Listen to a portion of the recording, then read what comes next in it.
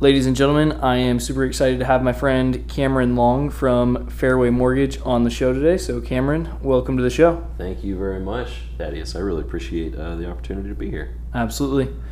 So we always start out with what's your work history, what are you doing currently, kind of dive into both those things and go from there. Okay, cool. So I have a little bit of a maybe different work history from other loan officers, but I started in the restaurant industry for a very, very long time, since I was 14, and worked there all throughout college, paid for college, didn't have any student loans. So with the restaurant industry, that was it got me through it. It helped. Went to college for marketing, business, communications.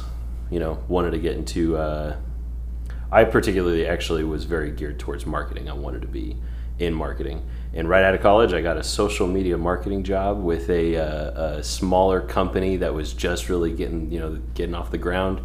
At that time, social media was still pretty new. Like Pinterest just came out. It just started becoming popular, I should say. And so my job was literally to scrub the internet and look for content, pictures, quotes, whatever, any kind of content that would fit certain clients. Like one client was like a brand of honey. I don't remember what the brand was or the name of the brand at the moment. But so I had to look on the internet and just scrub different content, different posts, to have as much info as possible. And I literally was just on different social media sites 8-9 hours a day.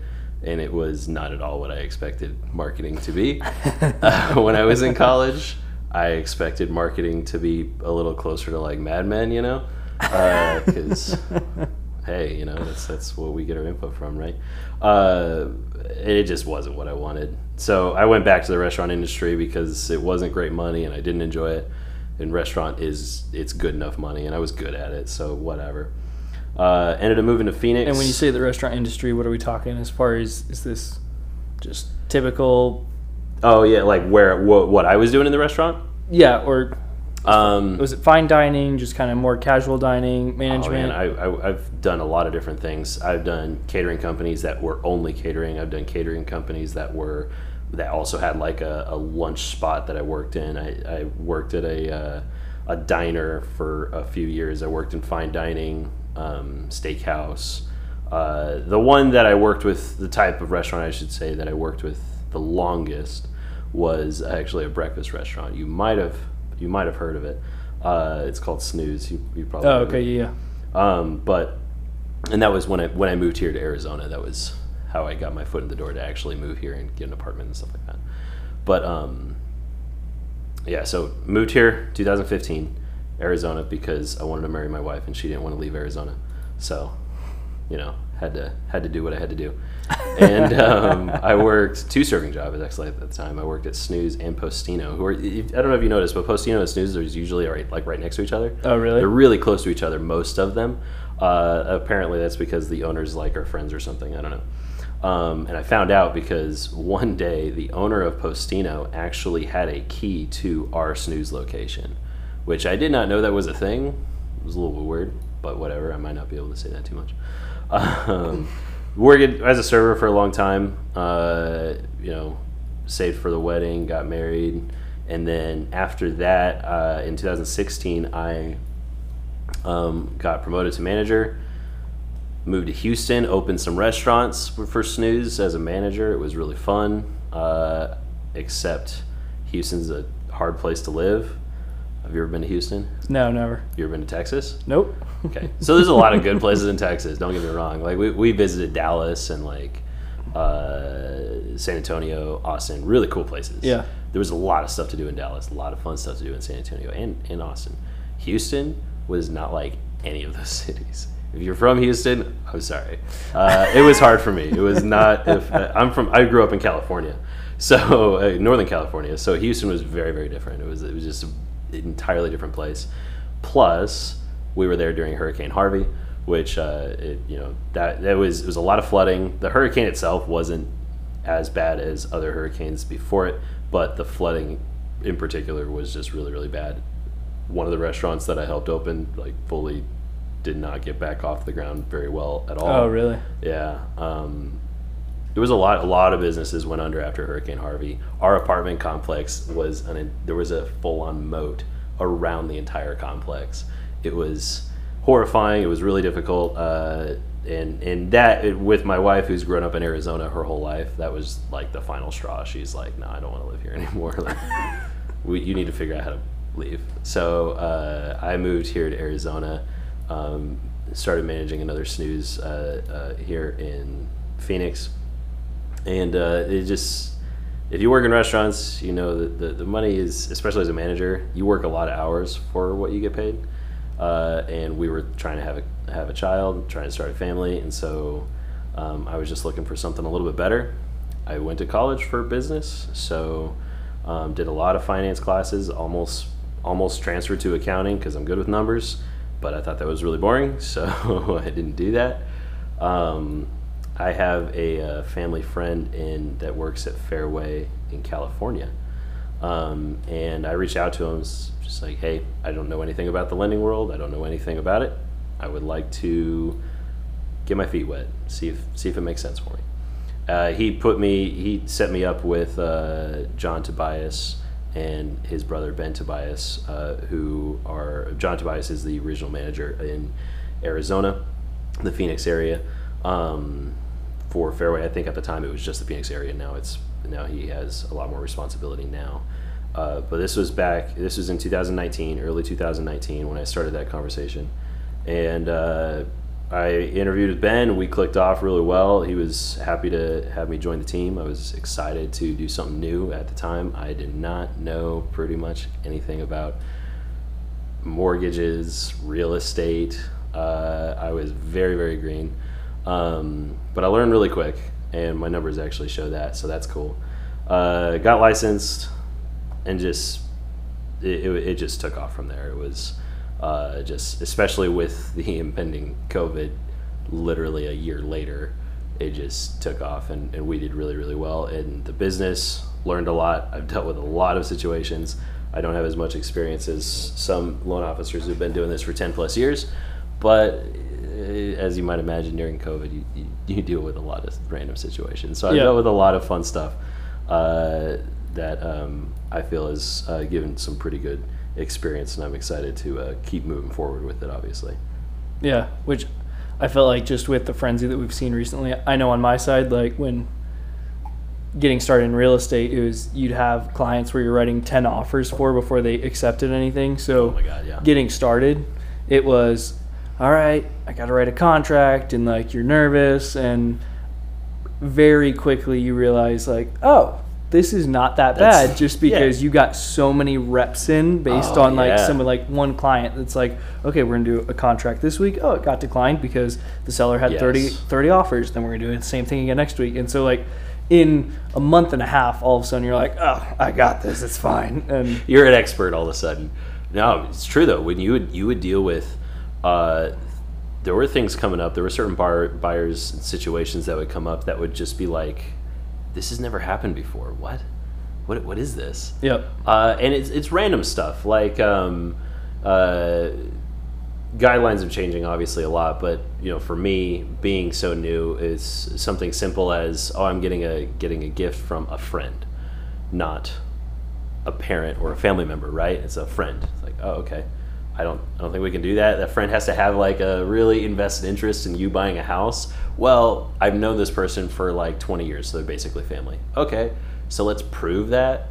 I literally had to get Facebook posts and prove that this buyer was friends with this person for a very long period of time, and that they had a real friendship, not a fake friendship. I literally used Facebook posts to prove that to the underwriter. So like, that's a little weird. I don't know. You wouldn't think that you'd have to deal with that until it comes up. So a lot of random situations did pop up often, and it was really fun. It's one of the best parts about the job. That's hilarious.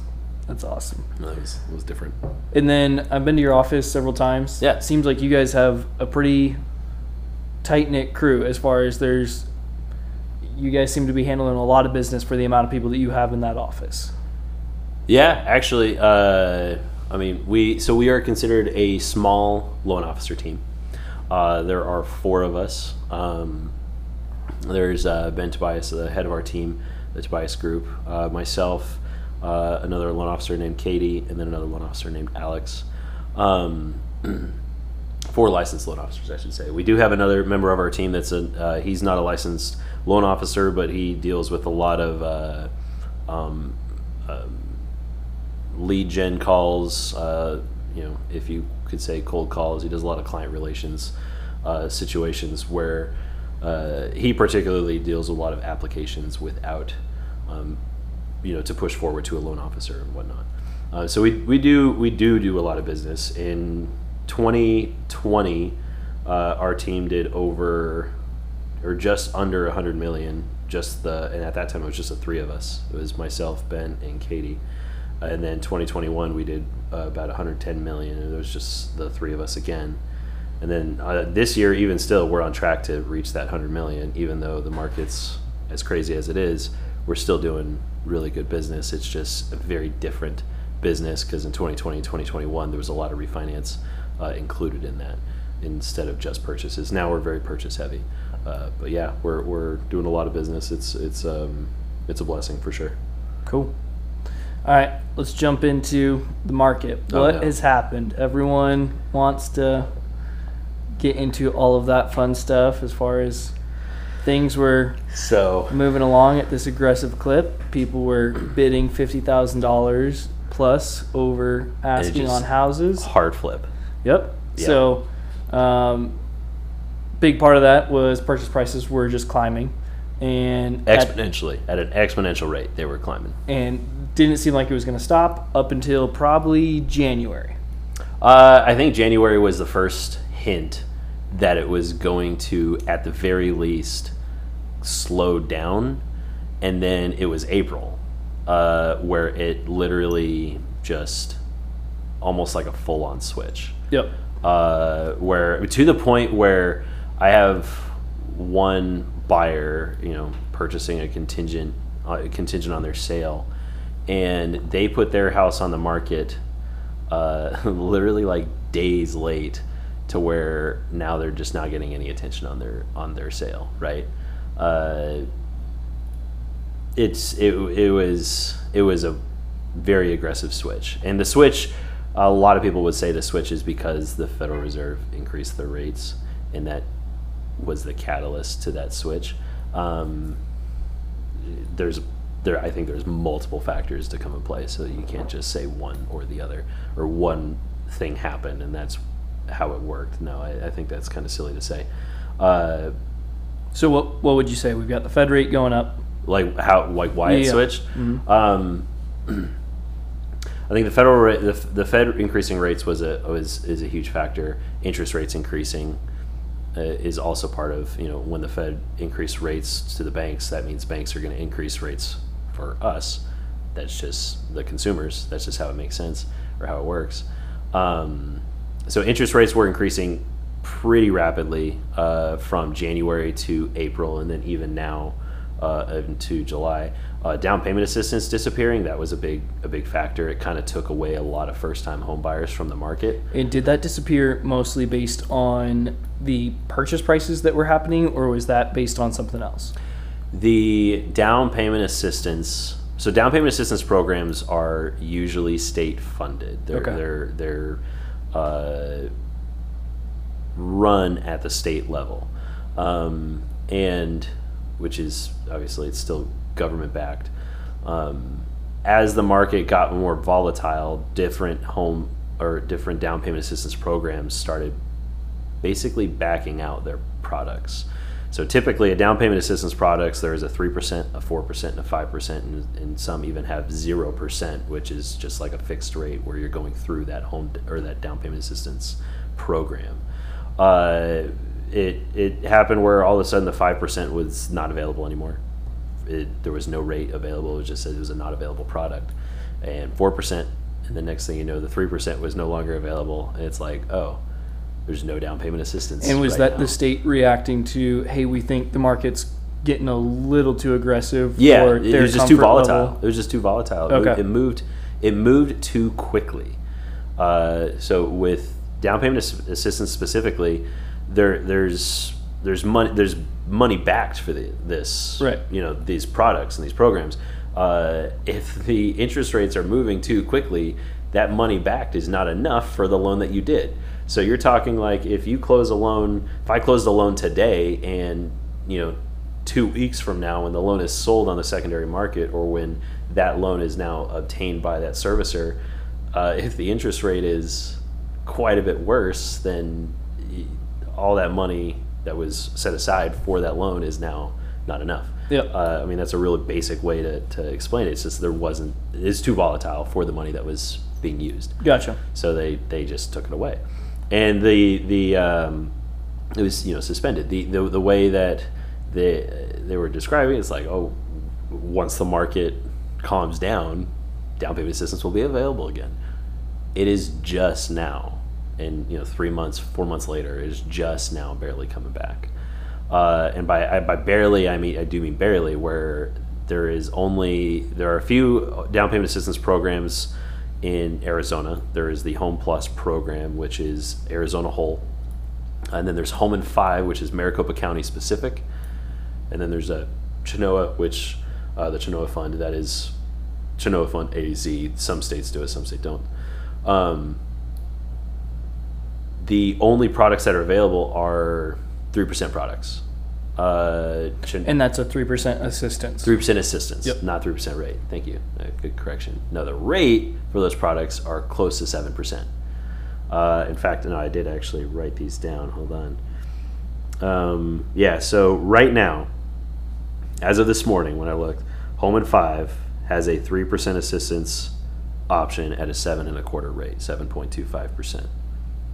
Home Plus has a 3% FHA. The Home in 5 was FHA as well. They don't have a conventional option. Home Plus has an FHA 3% assistance option at 7%.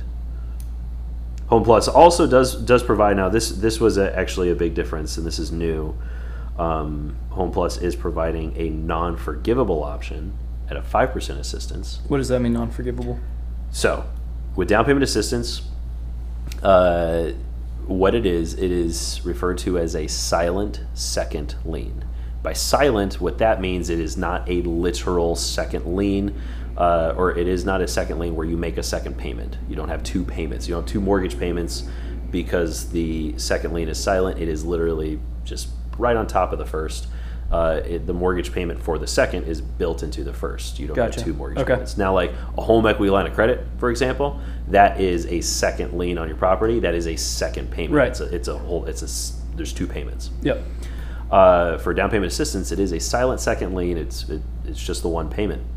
What the forgivable and non-forgivable means is forgivable. If you have a 3-year, 5-year, 7-year forgivable down payment assistance silent second, after that year, that forgivable term is up, that lien disappears. It's gone. You're still paying the same amount on your monthly payment as far as a down payment assistance loan goes, But the lien disappears. is no longer there. Gotcha. Now, what that actually means in an applicable sense for the consumer is if you go to sell your house or refinance your house before that forgivable period is up, you would have to pay back what was originally borrowed on that down payment assistance loan according to the rules of the loan. Right. For example, if you did a 3-year forgivable down payment assistance, you sold a house or refinanced in 2 years, you would pay back basically a third of what you borrowed for that down payment assistance loan, because you are borrowing. It's not a grant. They did away with that years ago. It is a borrowed loan technically. Now, non-forgivable is it does not disappear. It stays. So 30-year term if it's a 30, 15 if it's a 15. Exactly. I don't think they offer 15 for the non-forgivable. It's 30 only as far as I know. But yes, it is it's the same term as your mortgage. It is the same thing. So that means if you do a non-forgivable, if you ever refinance or sell ever, you will have to pay that in full. You'll have to pay it back in full, which That's interesting. Yes. So let's say you, just for the sake of numbers, let's say you borrow $10,000 on your down payment assistance loan. It's still a silent second, so you're not, it's not a second payment. But you got assistance of $10,000, right? That means if it's a non-forgivable, if you sell the house in 10 years, right, which is very realistic. People sell houses. I mean, I think 5 to 10 years. On average, is pretty, it's I think 5 to 7. 5 to 7. Thank you. Exactly. So if you sell it within that 5 to 7 years, your net proceeds would basically be decreased by that $10,000. You would have to pay that back. And it's not but it would be prorated by the time period you're in, or non-forgivable. It's not prorated. So basically, they're saying we'll get you into the house, but we want this money back on the back. That money's coming right back. You said the interest rate on that one would be 5%. The interest rates are higher for those. Well, actually, FHA is 6% and conventional is 7%. But the down payment assistance amount is more. Okay. What they're offering right now, anyway, it's a 5% assistance. So if basically this is a product specifically for buyers that don't have another option. Because I would not recommend it unless they don't have another option. Right. It's not free money that people are handing out, that the state's handing out. No. Yeah, it's definitely not. No. It is money that you will pay back one day. Right. And the risk that people are afraid of is what if, values decrease, where when you go pay that back, you don't have enough. That is a fear that realistically probably won't happen in Arizona. I don't think values are going to decrease that much. Like they did in 2008. That is an understandable fear back then, but there's not a lot of reason to believe it'll happen going forward. But I do understand why some people are like, I don't want a non-forgivable loan because of that. That's totally understandable. I would not recommend it unless it was pretty much an only option. Like you need to buy or you really want to buy, this is your option to do it. Yeah. Forgivable down payment assistance are obviously friendlier because once that lien disappears, if you sell or refinance after that, you don't pay anything back. It's done. It's paid for. It's gone. You don't have two liens on your house, so on and so forth. Gotcha. Yeah. Okay. And then I know we discussed yesterday in preparation, kind of talking about the different interest rates as far as in general outside of down payment assistance. Oh, yeah. Stuff like that. So, and then I know that you had mentioned like, hey, the differences are pretty scary, but at the same time, I think we came to the conclusion as far as we're going to be a little transparent just with everything that's happened, because everyone in the news is going, oh my gosh, interest rates are up, and everyone that you talk to can be like, hey, I heard you're in the mortgage industry or you're in the real estate industry, and we know that interest rates have gone up, but that's all they know. That's all they know. So, well, it's true because that's all they're really telling you. Right. So as far as you went into the numbers a little bit and broke some things down to see, like, all right, what does this actually mean? So yeah, let's go through it. I like where are we at right now as far as if we're talking someone with a good credit, solid credit score. I think we were going off of 5% down, looking at an average purchase price. What are we looking at right now? Yeah. Okay. So I'll reiterate the numbers. Let's do a $400,000 purchase price, 5% down. Let's do a conventional loan because conventional is, I think, the easiest to quantify and talk about. That's what the news talks about, obviously. Let's do a 700 credit score, which is it's a good credit score. I would say these days it's actually above average. But let's say we get to a 700 credit score, conventional financing, 5% down, $400,000 purchase price. Your principal and interest payment, this is not including insurance, taxes, mortgage insurance, whatever, would be $2,340 a month. And that's off of a 6.25% interest rate. Gotcha. 700 credit score, 5% down would get you a 6.25% interest rate. Okay. And then how does that compare to where we were about a year ago? Let's break it down the same way. $400,000 purchase price, 5% down, 700 credit score, conventional financing. The interest rate for that scenario or that buyer would actually be 3.125. And that's what everyone got used to in the last year as far as Yeah. interest rates are at 3%, interest rates are at 3%. Interest rates are at 3%. Yeah. And what would that... The monthly payment in that scenario would be the principal and interest would be $1,630 a month. So it's a difference of about $700 a month because the interest rate has basically doubled since last year, right? And mind you, is one of the biggest things that I deal with, especially I work with a lot of first-time home buyers. One of the largest obstacles that I find when I'm working with first-time home buyers is a personal budget barrier, if you will, or obstacle, where someone will say, I want a mortgage of $1,600 a month, $1,800 a month, $2,000 a month even. Okay, what kind of house do you want? Oh, I want a 3-bedroom, 2-bathroom house in this area. All right, so you're at $400,000, right? In this market, that's the average first-time home buyer price point is about $420 is actually right there.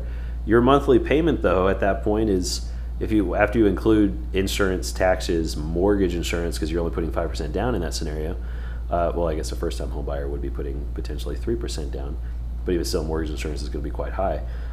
Your monthly payment's almost $2,800. Maybe $2,700 if you're in a conservative area with lower taxes. That's an insane mortgage payment compared to last year. Right. When you're talking a $1,630 principal and interest mortgage payment last year, after you add taxes and insurance, you were maybe at $2,000 for a $400,000 purchase price. Now you're at like $2,700. That's a lot. I mean, if you're only making nothing to sneeze at. That's quite a bit of money. Let's actually quantify it to income. If you're making, let's be real. To qualify for that, you would need to be making realistically potentially $6,000 a month, a gross income, right? $6,000 a month of gross income. That's $72,000 a year. There's a lot of people that don't make $72,000 a year, and that's the entry level. Right. That's the first time home buyer. Well, that's what we're seeing. Yeah. Yep. So it is when I say scary. To me, it's a little scary. There was not like when I bought my first house, I was not making $72,000 a year. Right. I think I was making as a restaurant manager like maybe 55, and then my wife was making 50 because she worked at ASU at the time. So we were. The combined income, that's over 72. That's good. But if you look at it just barely, you're talking if you take $100,000 of combined income, your gross monthly income is $8,300. Let's say your take home these days with taxes maybe $5,700. If you still have a $2,700 payment, you're watching half of that go away basically. That's half. Yeah, that's literally half, and I'm talking about $100,000 of combined income. Yep. Which is, it's definitely not unrealistic, but that's pretty decent. Yeah, right? Especially for Arizona. Yeah, that's pretty decent for Arizona. I did not look at the average area median income for Arizona, but I think I could be wrong on this, but I thought last time I checked it was in the 60s for one person. So I'm trying to remember if it was one person or if it was the household. So I'd probably have to double check that one. Yeah, you're talking $100,000 of combined income for one household. You're spending at that point almost half, if not just above half, of your income, take-home income, on your mortgage payment. Yep. And then when you start factoring in, Arizona utilities and just general expenses, right? You're there's really not a lot of money left over for anything else. Yep. Which is circling back. That's honestly one of the biggest problems with what's happening in the market is inflation, and people don't have money to spend. The market is suffering because people cannot go shopping. I know it's silly, but it's like people aren't able to spend money into the economy. That's why I don't know if you've been to like Target recently or even Walmart, but they have major discounts because they're overstocking because people aren't buying. Which one of the results of this Federal Reserve rate increase will be jobs are going to get lost. what's going to happen is businesses they won't be able to borrow as much money because of this rate increase from the Federal Reserve. And as they cannot borrow as much money, small businesses can't get started. Big businesses can't pay their people, can't keep going if things start to get tough, which they are because of inflation. Jobs will start to get lost. As jobs get lost in the bigger companies, maybe smaller companies will start to retain those jobs. And by smaller companies, I guess not smaller companies, but quote unquote smaller jobs, like smaller viewed jobs. I'm trying to think of the right word. Lesser viewed jobs. Like entry level positions? Yeah, like entry level, restaurant, retail, whatever. A lot of those companies will potentially retain workers that would not have wanted to work there previously. Right. Yep. Okay. Right? Like me, when I got out of college, I wanted to work in marketing. Right. Like that will start to happen. Now, how much of all these businesses across the country can retain all these jobs, I don't know. I don't know what that'll mean for the economy, but the increase of the Federal Reserve rate will result in some kind of job loss. Okay, so then stepping off on a tangent real quickly, we were at 3.125 last year. Well, I'm going to kind of keep heading us down that direction, but yeah. Now we've seen it basically double in a year. Yeah. Why did they increase it so much so quickly? Because it seemed overnight that we went from 3 to 5%, and then if we're saying that, hey, there's going to be, like you said, it's this kind of domino effect that if there's not going to be borrowing from these different companies, there's obviously going to be effects that flow from that. So why'd it happen so fast? Yes. Was it that things were out of control? Like on the housing side, we saw that it seemed like sellers were running away with the game, and it was just it was insane. Absolute lunacy. It was stupid. So was 50 offers per listing. Right. Stock market was rebounding like absolute madness. It seemed like money was being thrown around like nothing. So was it basically just an overcorrection from, hey, we've got suppressed rates from the Federal Reserve, and then instead of it being a gradual, hey, the market's actually clipping along faster than we thought, even though we're having this COVID thing at the same time, and it didn't create the recession that they thought. So when they decided, okay, we need to bring those rates back up, it just bounced right up, and now we're going to see kind of a shake-up as far as, hey, it wasn't a gradual stair climb so that we could find equilibrium. It was not as gradual as it's supposed to be. Okay. No. That's where some mistakes or some misconception is. Normally, inflation of this, especially of this magnitude, is very gradual. It would take years and years for this kind of inflation to actually happen. But so is the Fed rate trying to slow down the inflation that we're seeing? That's what they're saying. Okay. The reason the Fed rate increased so high so quickly, highest in decades, the highest one change in decades, is their reasoning is to battle the uncontrollable, relentless inflation. Okay. Now, I've also seen reports and heard that the Federal Reserve actually does not believe that it'll help inflation, but then I don't have an answer on why they're doing what they're doing. But yeah, I've seen that. I don't know. I don't know exactly how they're battling it, but that's what they're saying. They're saying they are battling the high inflation with the higher rates. And they're saying we are going to battle it by, charging businesses more to borrow money, and so on and so forth. Now, how did it happen so quickly? I mean, I think there's multiple factors at play. When COVID hit, the Federal Reserve went to a 0%. So businesses could borrow money from banks without any repercussions. It's just like, give me more money. Prices were increased everywhere. People were spending money. I mean, you look at Amazon, right? I mean, Amazon went from what it was to what it is. Like you saw it across the S&P 500. I think the stock price jumped. It was insane. From when it hit its bottom, it was over $100 per share that you could buy it. it just, certain businesses made so much money from the pandemic, from people that were willing to spend money and had nothing to do. And it just, I think it just skyrocketed from there.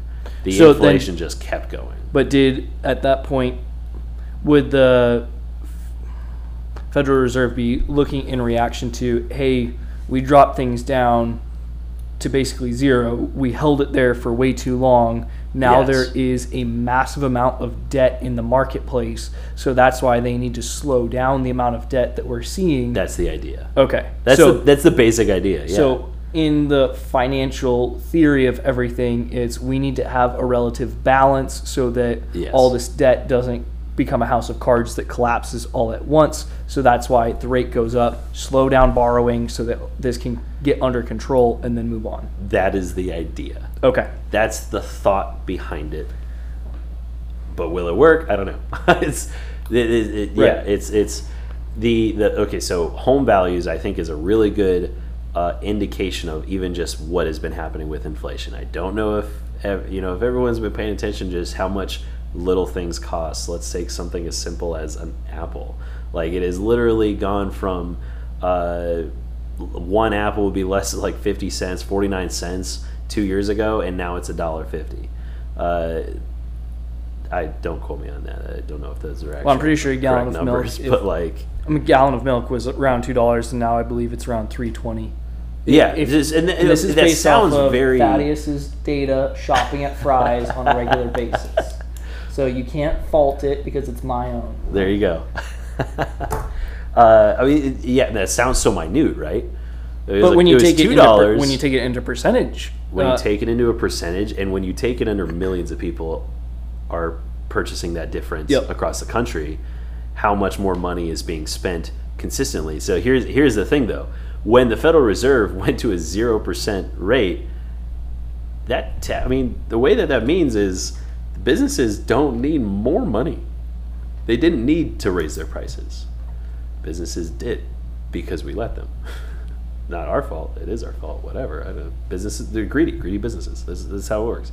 I mean, that is that's one of the for lack of a better term, that is one of the factors of a capitalist country. Like, that's what's going to happen. You're going to have businesses that are greedy and raise their prices when they see the opportunity, and they did, but they didn't decrease them, and they just kept increasing and kept increasing. And whether they needed to or not is irrelevant at that point. People kept buying, people kept spending money, markets kept getting better, and it was when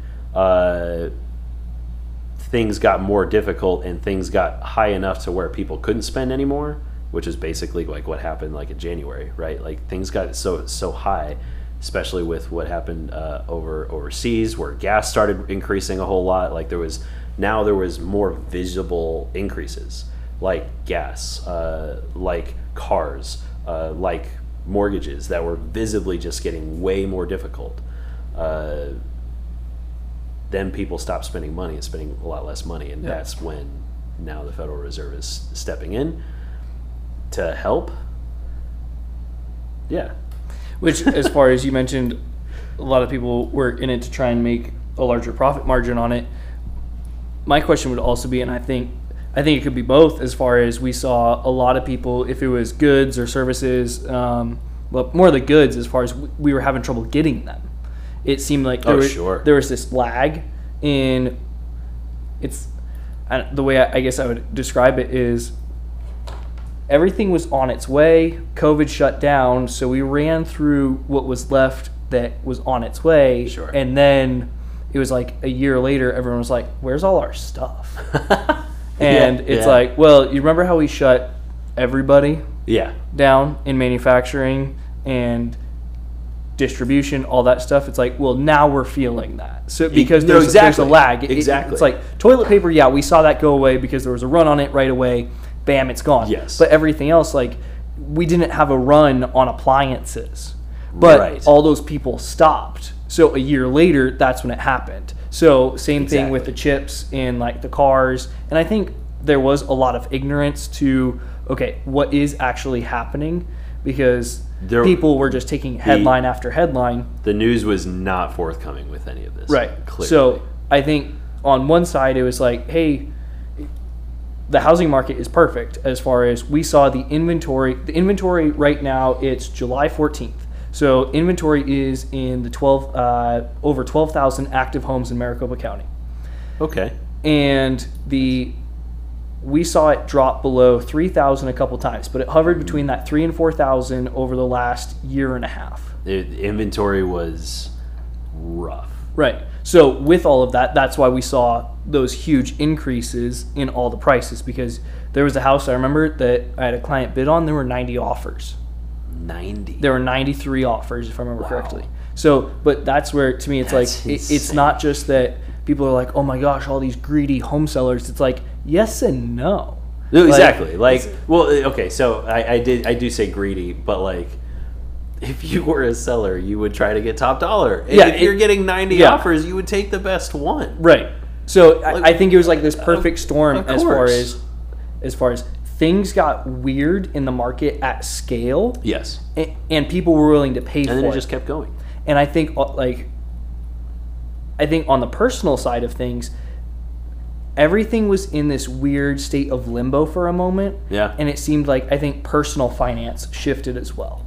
Oh, sure. So with prices going up, like the one I look at is like Uber Eats and all the delivery stuff that you had. It's like, hey, now something that cost me like $6 for lunch is now $20 because I've got to pay the delivery guy, I've got to tip the delivery guy. Now there's an it's more upcharge. Expensive in general. Right. Yeah. So, but people got used to, just deliver it. So it seemed that for a second, everyone got comfortable with, I've got to stay at home, do this. And so everyone got comfortable with a higher price across the board. And then, like you said, at a certain point, it kind of started catching up to everyone, and everyone's like, whoa, whoa, whoa. Wait a minute. Yeah. I can't afford this. Wasn't it like a year ago when it was a lot cheaper? Yeah. Yeah. I mean, yeah. I don't know how much you do on like TikTok and stuff, but there's nothing. It's probably smart. There's a lot of like there's a lot of people that are like, hey, I'm looking at this price now, and last year it was this. Like, what happened? Yeah. What happened? Well, what happened is we spent our money, and they kept raising our prices, and we kept spending, and then now it's like, oh, we don't want to pay you we don't want to spend our money as much anymore. They're like, well, you were doing it this whole time. Yep. It's business. Yep. That's what I mean. Like, that is one of the factors of it. It's a capitalist country. Like, that's how it's going to work. Yep. If there is an opportunity for business to charge consumers more, they're going to do it. Yep. It's foolish to think otherwise. So the Federal Reserve is trying to strong arm businesses to not do that, but will it work? Only time will tell. Right. Now, I will say, going back to just mortgages and real estate in general, it is, without a shadow of a doubt, more difficult for a first-time home buyer to purchase and to qualify than it was. Yeah. Which is obviously that is a large obstacle for agents and lenders alike. There's a lot of agents leaving the field. They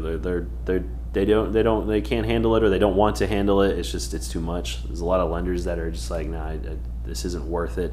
There's a lot of banks that were so focused on refinance, for so long, and now it's just not even a thing. That they're no longer operating, right? Yep. That's happening. That's going to happen. So, real quickly, do you have any numbers on a $450 purchase price by any chance? I know we didn't talk about that one before. I could pull up my computer and run it within a few minutes, but then I need like your Wi-Fi and stuff. I do not have numbers off 450. Okay. The only reason why I ask is because the kind of number that jumped to mind is usually purchase prices for homes were 30 to, in my mind, it was almost like assumed you're going probably 30 to 50 over on some of these houses that you're being seen. Maybe not necessarily at the entry level, but it was kind of crazy across the board. So sure. I think as far as when we're looking at this $700 difference in the purchase price, it used to be the rule of thumb that I was told was you're looking at about $500 to $600 of payment per month based on $500 to $600 per $100,000 that you borrow. So now that we're looking at a $700 a month difference, we would be expecting that would almost be like $100,000 change if all things were basically if we had the same interest rate as we had before. So yeah, hold on. Let me give me a moment. I can work this out real quick. All right. So a 450 purchase price. Yep. Are we doing 5% down still? Yep. Okay, 5% down. Do conventional financing. So the interest rate. I mean, the quick tangent. Interest rates are not determined by the purchase price. They're determined by the loan to value, right, or how much you put down. So a 450 and a 400 are going to have the same interest rates if you're putting 5% down on both options. Interest rates are also determined by credit score, type of property, and type of loan. Conventional, FHA, VA all have very different interest rates. I didn't say it earlier, but FHA is probably 0.5% better than conventional. VA is probably 0.5% better than FHA, just in general with the same credit score. VA interest rates are still quite good. In comparison, especially in comparison to conventional. Now that is an interesting point. I know it's a tangent, but that is an interesting point because in the last 2 years, when you had 90 offers, a seller would almost never take a VA buyer unless they were a veteran themselves. And then they might be like, I want to take a VA buyer. Yep. That was pretty rare though. Yep.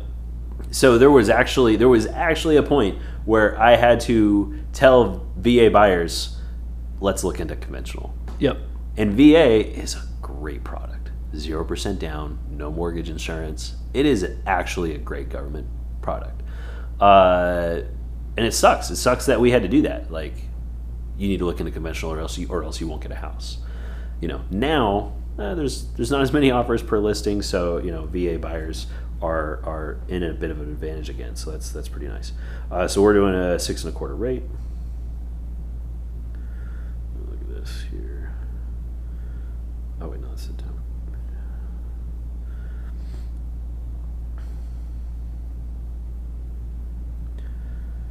All right, so a 360 or a 30-year term. What is it?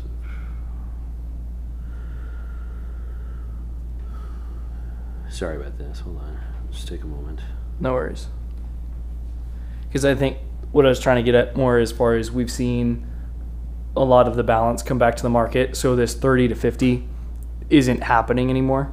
So it's more to kind of try and illustrate a point as far as it's not, the difference isn't probably as bad as that $700 a month if we were to look at it just apples to apples, because the $400,000 house a year ago would have been usually more like a $430,000 to $450,000 house. So that changes the monthly payment. So if it was the $1,630 at $400, you might be a little, and that's just the principal and interest like we talked about earlier, that might be closer than to probably that $1,800 and that $500 a month. Like, once again, I don't want to pretend like that's a small amount of money, but at least it's smaller than the $700 a month. So yeah, I mean that's true. I think you make a good point to even look into it. So yeah, okay, I got it here. The 450 purchase price, same interest rate, 6.25%, 5% down, would put you at about a $2,830 principal and interest payment compared to the $2,340. Yep. So you're looking at about $500. Yep. I don't know how quickly you could change it. Can you change that interest rate to 3.125 at the 450? Sure. Yeah. We'll go back to it. My bad. I should have had some of those numbers a little. No. I mean, I should have. Today was started off a bit crazy with an appraisal situation, so had to. I would have came prepared with more numbers as well. No worries. All right, so we're saying a 3.125, like the difference between last year, right? Yep. All right. So I'm not changing anything else. 450 purchase price, 5% down, 700 credit, 700 credit, 3.125 in comparison to the 6.25. 6.25.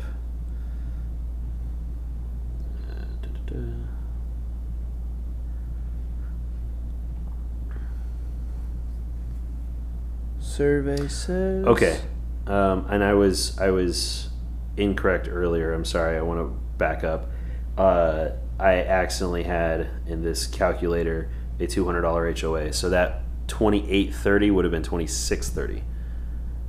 Okay. Correct. So it's actually only $300 difference between $400 and $450. Okay. This a $450 purchase price, 5% down at 3.125% rate is $1,830. So it's actually it's a smaller difference. It's a $200 difference at the lower points compared to the $300 difference at the higher. Yeah. Which only thing I wanted to say with that was no, I don't want to pretend that $200 is $700, but that does bring that $700 change down to more of like a $700 change for people. Yes. That's 700 to a 500. So yes. as far as from what people are looking at, just because people get all price anchored into interest rates last year were 3%. It's like people get fixated on the interest rates. Right. But then it's also like, well, let's go look at the inventory because what you were having to bid was absolutely insane. So just kind of keeping all things, if we were to keep all things fair, what we've seen probably from where we are right now to where we are last year is probably like a $500 to a $550 change in the monthly payment rather than a $700. Yes, agreed. I'm right there with you as well. And I think honestly, something important to note is because of the inventory and because what's happening in the market now, that flip is is giving buyers a lot more power. Yeah. It is now a market to where, just simple example, I have a buyer right now who is in the opposite side that he would have been in last year. He is waiting for someone to put a contract or put an offer on his house that he's selling because he's contingent on his purchase. He's already under contract for his purchase, and the sellers of that are totally fine waiting as long as it takes for that sale to go under contract. Yep. That never would have happened last year. Yep. Ever, right? That would be impossible to get a deal like that. Yep. But in this case, there were no other offers on that property. So this buyer, our buyer, has a purchase contract contingent on the sale, and he's waiting. Like they're just literally, it's kind of sitting in limbo until we get a contract for that sale. Right. It's a different situation. Buyers now have, if you are a well-qualified buyer, if you have a well-qualified buyer, they have more power. We now are back to the point where we can ask for seller credit. We can ask the seller to buy down the rate.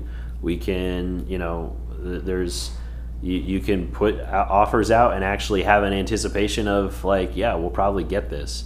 There's no other offers on the table, or there's only one other offer on the table. Your competitive edge is doesn't have to be so aggressive anymore. The seller's strong arm is gone. The seller's strong arm is gone. Exactly. So, and this goes to everything we saw in the last year and a half with things being so aggressive, and you have to just play their game. Now it's going back to, this is a relationship business. It goes back to, yes, hey, absolutely, you're in a tough position. We'll be flexible with you. We'll wait for your house to go under contract. We'll let things go. And it's like, instead of it being like, hey, I need money on the table right now, otherwise this guy gets it because like things are just clicking along like madness. It's not that anymore. It's completely every agent, every lender, every buyer, and every seller are now adapting to the market. Yep. To be able to actually get business done. It is a full-on adapting to the market. Yep. They're changing. A lot is changing. Yep. And then I think one of the things that people have been talking about in the real estate and lending world is that this 6% interest rate, it's not astronomically crazy. Oh no! So actually, I'm glad you brought that up because even in 2019, as I look back, the last at least the time that I've been lending, in 2019, the interest rate was 5%, pretty normally, 4%, 5%. A down payment assistance was 5.5%, right? And now we're at 7%. That's not a huge difference if you go back to 2019, Right. right? 2020 is where down payment assistance was 4.5%, 4.25%, right? Like same rate, 3%, I did a loan at 2.125%. I think I actually did a loan at 1.99 once too, but I don't remember if we ended up sticking to that because he was buying down the rate to that. I don't remember if he stuck it to that or not. But I do remember I actually that particular buyer has recently asked me like, hey, what about a cash out refinance? And I'm like, I don't think you want to do that.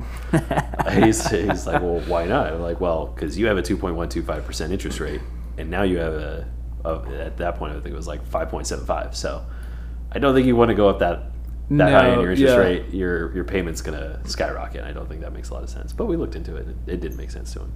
Yeah, it's insane.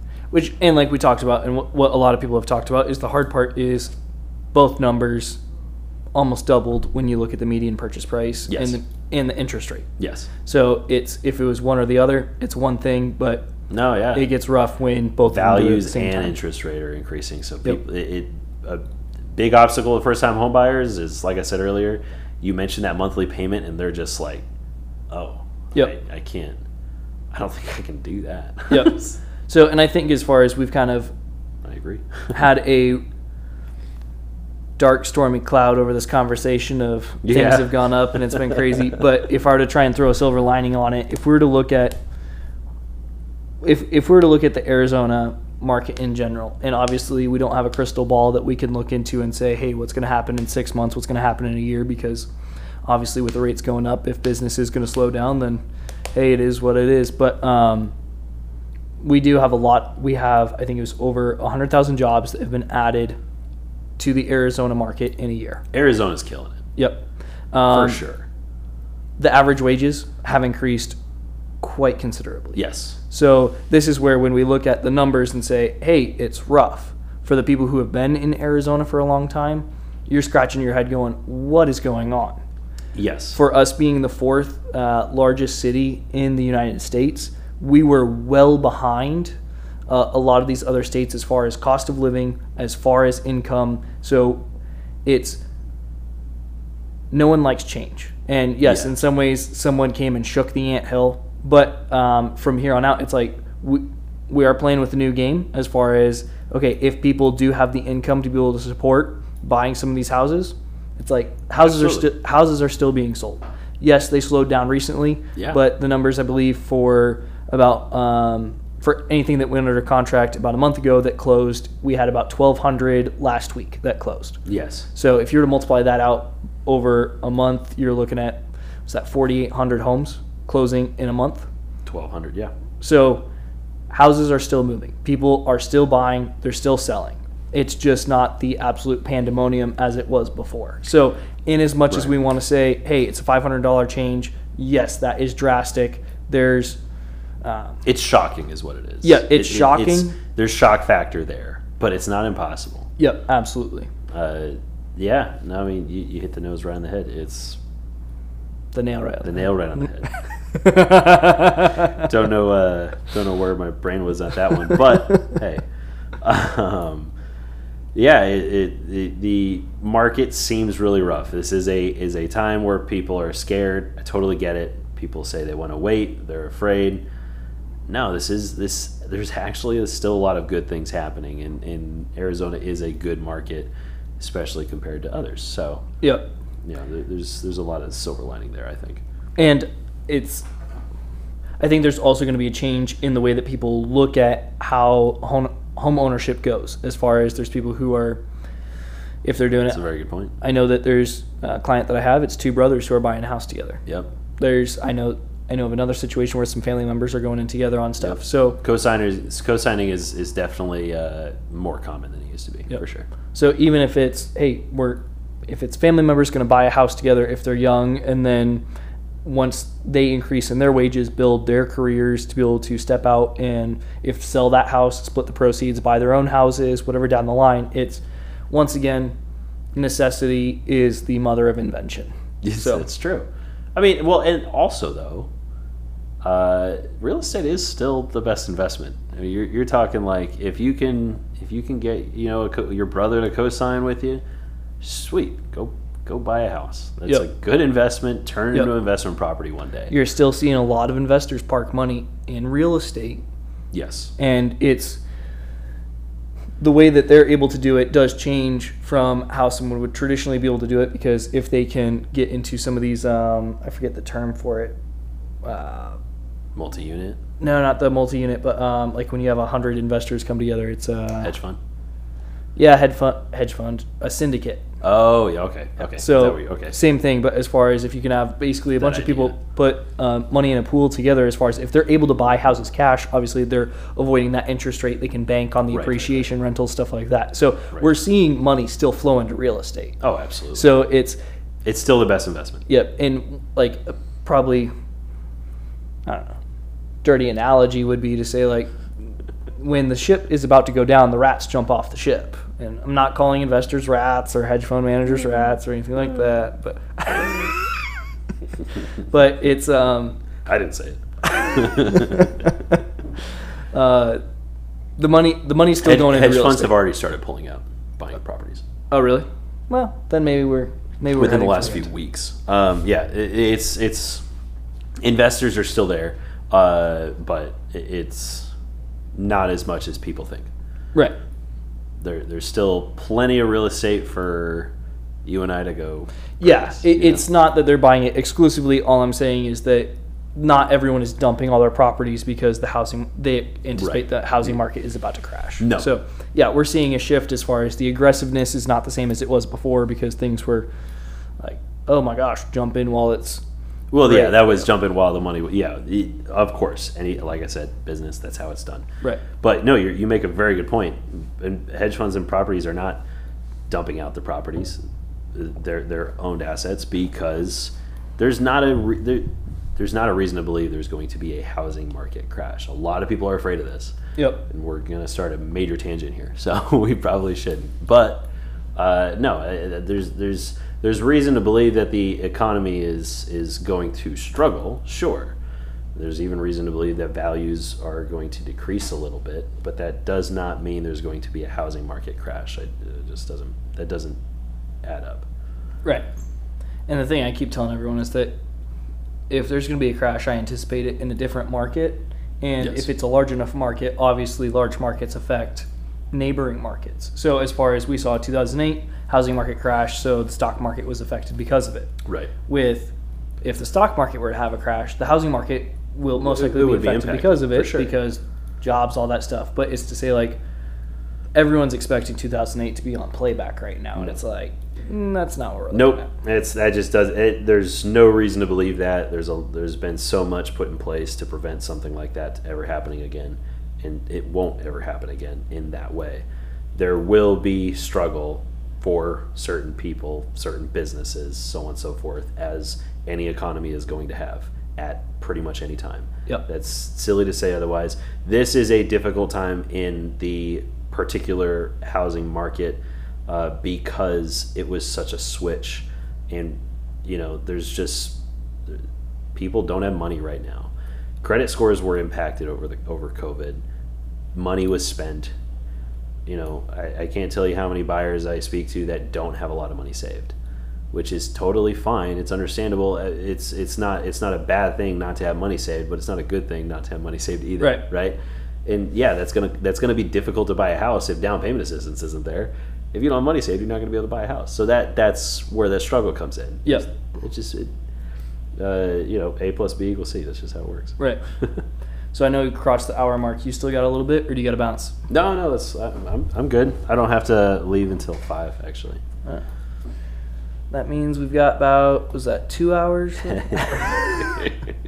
Ask away. Let's what else? What else is on your mind? Well, let's just go as far as like we anticipate. Obviously, we're looking at people are going to buy houses, people are going to sell houses. So, what is a lot of people are very ignorant to the fact of what happens when you're going to buy a house. So Okay. just asking the question, what does a loan application look like? Sure. And or the life of a loan. So let's start from application and let's go to when it's sold on the secondary market or the maintenance of a loan. All right, so let's start with the process. It's fun. It's fun for me. This is my job. Let's just go from starting A. I get a call from Thaddeus here, and he says, "Hey, I got someone who's interested in buying.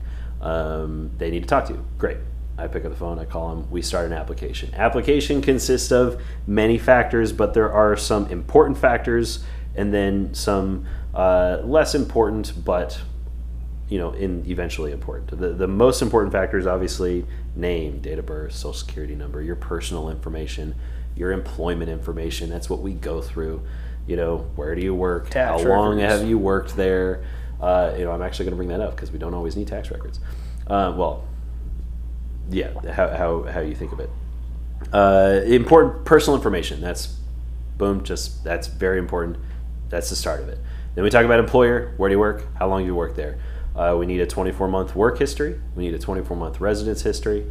Every borrower would go through the same situation there. Let's say, myself, work at Fairway, been working at Fairway for over 2 years. There's your 24-month work history.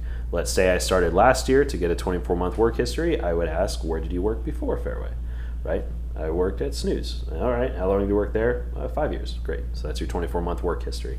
There are exceptions there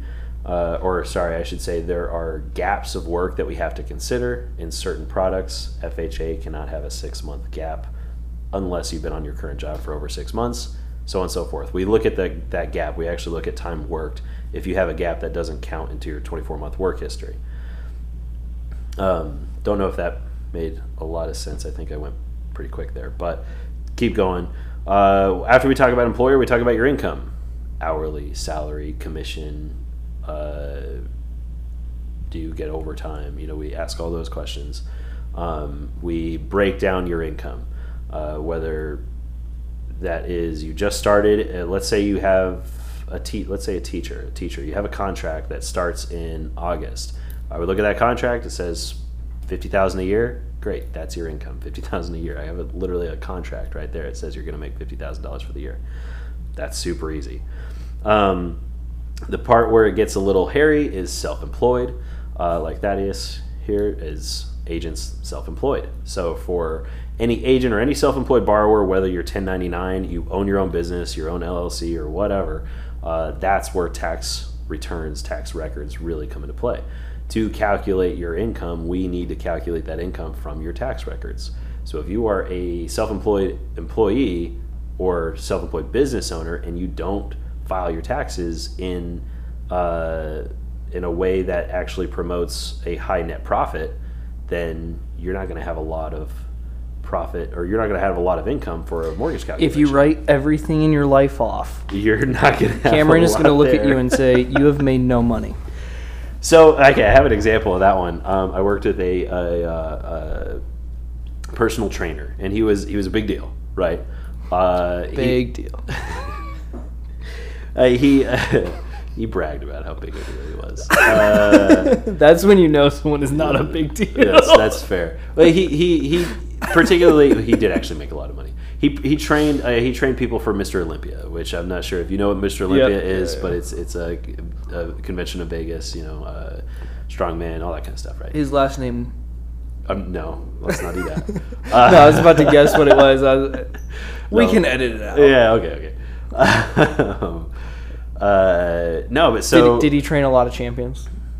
He only bragged about one, so okay, all right. I'm not sure. Not the guy I'm thinking. Oh, okay, good. Not sure, but basically, so if I looked at his bank statements, he was making $10,000 to $12,000 take home per month, right? His actual take home income would have been, it was over $100,000, and it was like 118 or something like that, right? Wow, this is great. So when we first went to the application, when I asked him, how much do you make, right, his answer was over 100,000. Awesome, put 100,000, that's great. Now let's actually calculate the income by using tax returns. He was 1099. When you are calculating income from a 1099, you cannot include deductions, right? Certain write-offs we cannot include as income. As you might imagine, deductions and expenses aren't considered income, right? Those are expenses.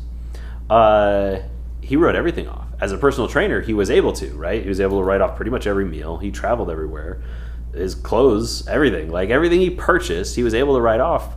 And it's totally reasonable because his whole job was going to people's houses and training them. And all day, right? So he was able to write off pretty much everything. His calculatable income was $391 a month. Oh.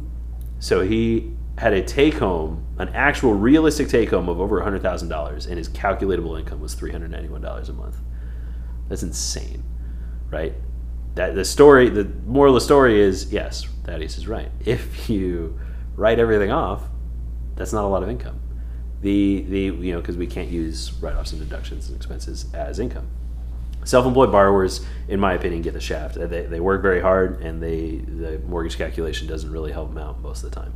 There are specialized products, something called a bank statement product, for example, where I could have gone 12, 24 months of bank statements for this guy and calculated the income that way. But those products, it's technically not a conventional loan. It has a higher minimum down payment requirement, higher credit score requirement, so on and so forth. It doesn't fit everybody.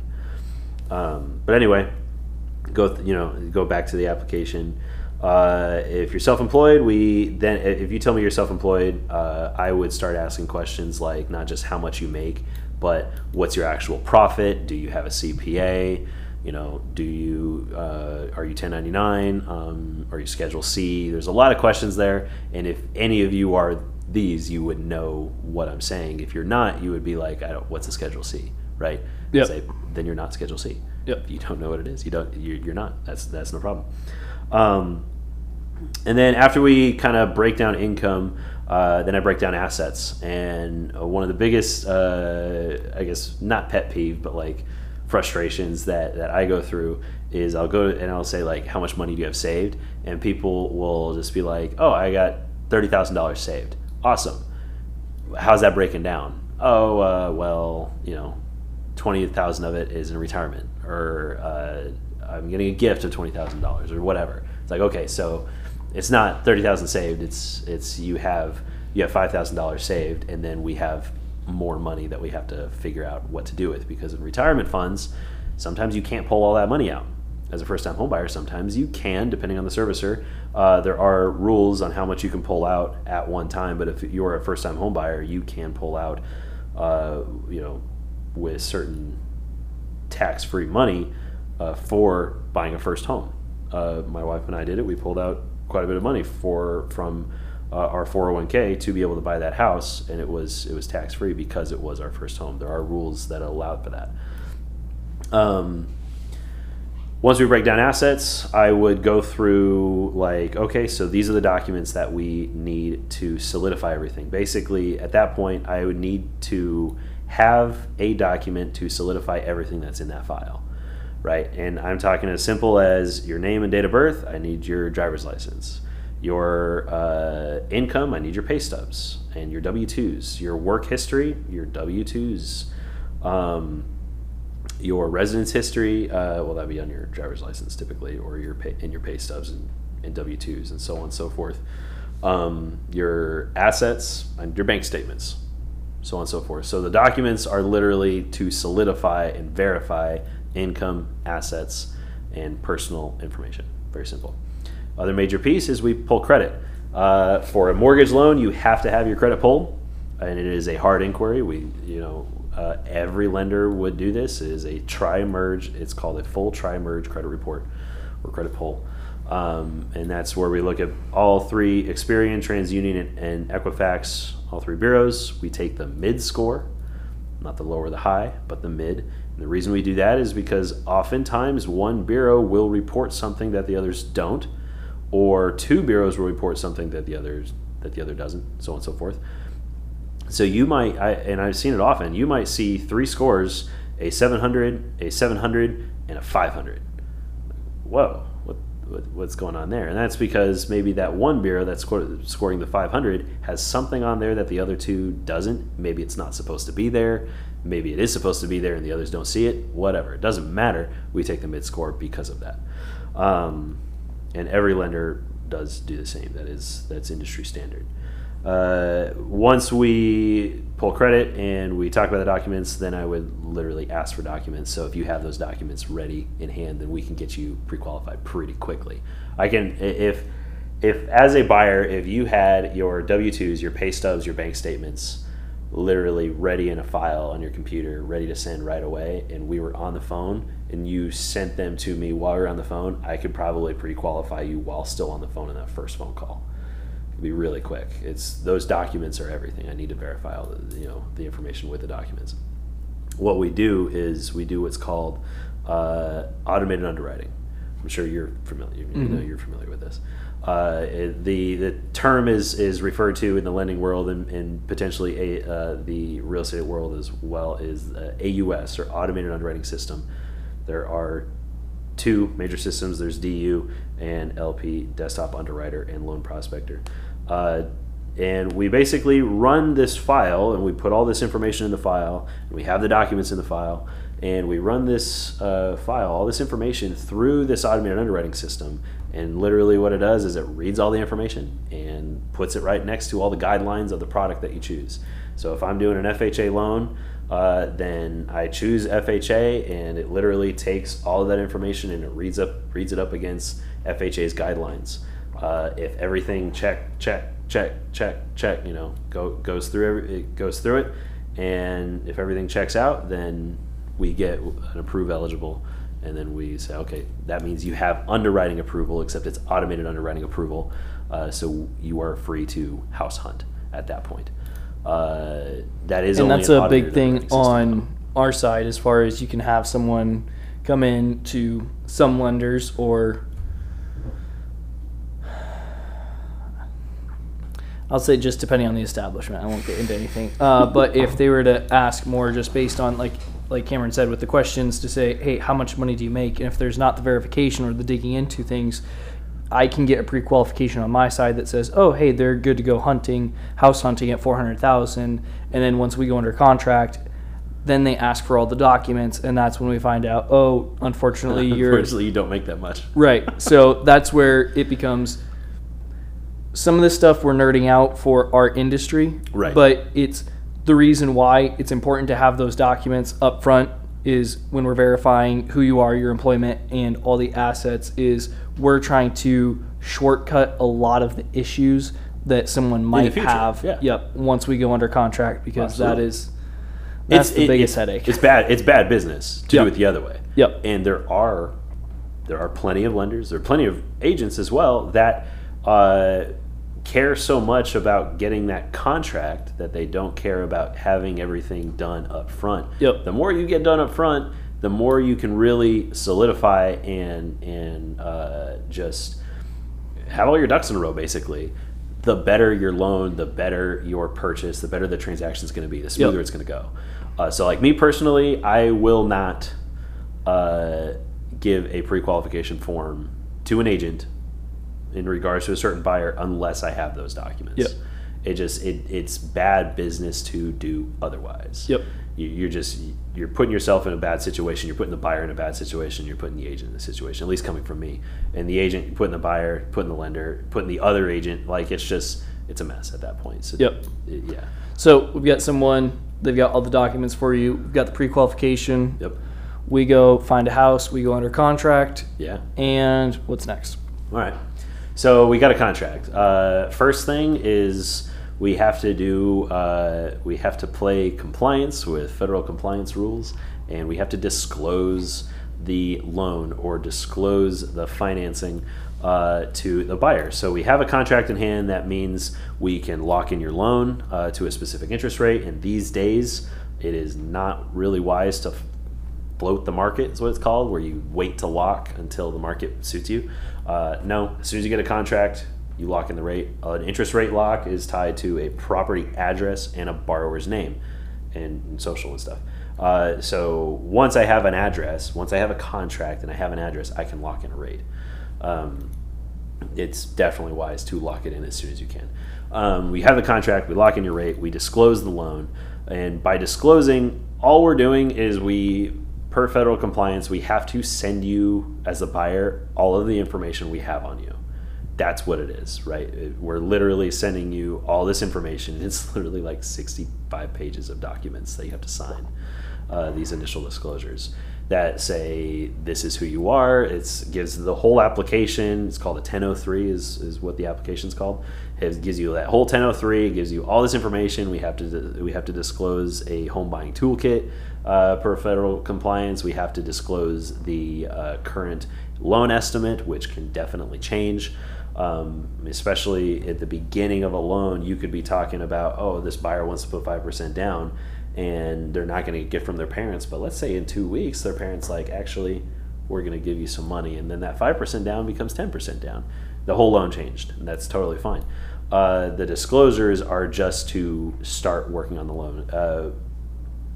Per federal compliance, we as a lender, any bank, cannot work on a buyer's loan until those initial disclosures are signed. You're literally giving us permission to work on your loan. You're not agreeing to work with us. You're not agreeing to any of the terms in those disclosures. You're just saying, I see the information you're disclosing. You have my permission to work on the loan. That's the first step. And it's really crucial because many times a buyer will slow play those initial disclosures by saying, I don't like that rate. Okay, that's fine. We can float the market, wait for a better rate perchance, or you can buy down the rate or whatever. There could be other options, but we can't do anything until you sign those disclosures. We're literally just at a standstill. A lender cannot move forward until those disclosures are signed. There has been many times where we had to speed up processes somewhere else because a buyer was afraid to sign the disclosures at the beginning. So it's important to get those done quickly. Once the disclosures are signed, then if the loan officer did everything up front right, then really the buyer at that point just kind of sits back and waits. The buyer will sign stuff from the title company. The buyer will sign stuff from the agents, most likely. Different documents here and there. The title company will ask for information so they can get a title commitment report and whatnot. You have to shop homeowners insurance. And I definitely recommend shopping homeowners insurance. I think it's important to try to get a lower rate, a lower premium, so on and so forth. I say that because a lot of people are, a big response I get with homeowners insurance is, well, my car insurance is with Geico or Progressive or whatever, so I'm going to use my homeowners insurance there too. It's like, that's fine, no problem. They might save you money on bundling, but you might be able to work with this other homeowners insurance company that will save you, $100 a month with that homeowners insurance policy. So definitely look into it. So on and so forth. But a buyer, as a buyer, after you get those initial disclosures signed, you shouldn't be doing much. What we're doing at that point is we are processing your loan. We're reaching out for verification of employment. We're getting the title commitment from the title company. We're ordering the appraisal depending on the inspection period and how that works. And then we'll reach out to you saying, okay, this is what we need for underwriting if there's anything we need. So that's why I say if the loan officer did everything up front, they're not going to reach out to the buyer and say we need anything because everything's there. Right. Then we go into underwriting. At this point, it might be a week after the initial disclosures are signed. We can get things done pretty quickly. At least our team can. Underwriting goes through, they review everything, and then they will give us a list of conditions. Maybe conditions will be the appraisal. The appraisal's not done yet. That's a condition. Maybe the title work's not done yet. That would be a condition. Maybe there is a question on the credit report. Maybe an address showed up that we didn't have in the 1003. So the underwriting would say, hey, what's this address? How long did you live there? Or whatever. They might ask the borrower some questions like that. And so then we would approach the borrower and say, here's the underwriting conditions, that pertain to you. A lot of the conditions are back end or behind the curtain, if you will, that we deal with that the borrower wouldn't deal with, such as an appraisal or title work. And then if it's really easy, maybe an updated pay stub could be a condition, right? Or updated assets. Then we get what we need. We send it back into underwriting. We get our final approval. We get our clear to close. And once we have our clear to close, we send docs to title. Title reaches out to the buyer to sign documents. Documents are signed. At that point, depending on the timing, it's the lender, Fairway would give the authorization to fund. Title says okay and pushes the record button with Maricopa County, and then boom, or whatever county you're in, and record at the county, and then you get your keys. Nice. That's So it. if we're to kind of go back through it, basically you're going to find out who they are, where they're working, what kind of assets they have, verify all with documents at the beginning, do a credit inquiry. At that point, they get a pre-qualification. Yep. We go shopping for homes. After that, we go under contract. You're going to rate, lock in that rate right away. At least at this time, yes. Yep. Do a disclosure signing so that you guys can start working on that. Yep. Bunch of pages for them to look through, and from that point on, there's going to be underwriters that are the underwriter approval that you guys need. Yep. Any issues that they push back on, get those Right. addressed, and then once that's done, the loan can be funded. Yeah, pretty much. Cool. I mean, yeah, there's going to be disclosures for the buyer to sign. There's a closing disclosure. There might be a loan estimate depending on the timing and whatnot. But yeah, it's all pretty simple at that point. If the lender has done their job right and the loan officer is really pushed for the right documents up front, then a buyer will, I can guarantee it will not feel like a very stressful process. It'll be quite smooth. Yep. Cool. Yeah. Awesome. All right. I know that we've spent a lot of time together, so we'll wrap up with some questions real quickly. Yeah, let's do it. What's the most impactful thing you've learned? Personally, it's be upfront and honest with people. I highly value transparency, and like I will be fully upfront with you. This monthly payment is going to be X amount. That's well more than what you said you wanted to spend. So what do you want to do? Just be very upfront. I think that's very important. And that's why we talked about interest rates and monthly payments. That's it. What's your favorite movie? This is hard. I love movies, but the nostalgia of I grew up on Star Wars movies. Those were my favorite. I wasn't a huge fan of the Obi-Wan show, but whatever. That's a thing there. Whatever. Your first character strength that comes to mind? This one was also hard. I would say positivity. I think it's very important to stay positive and calm. Family's favorite dinner spot? Chick-fil-A.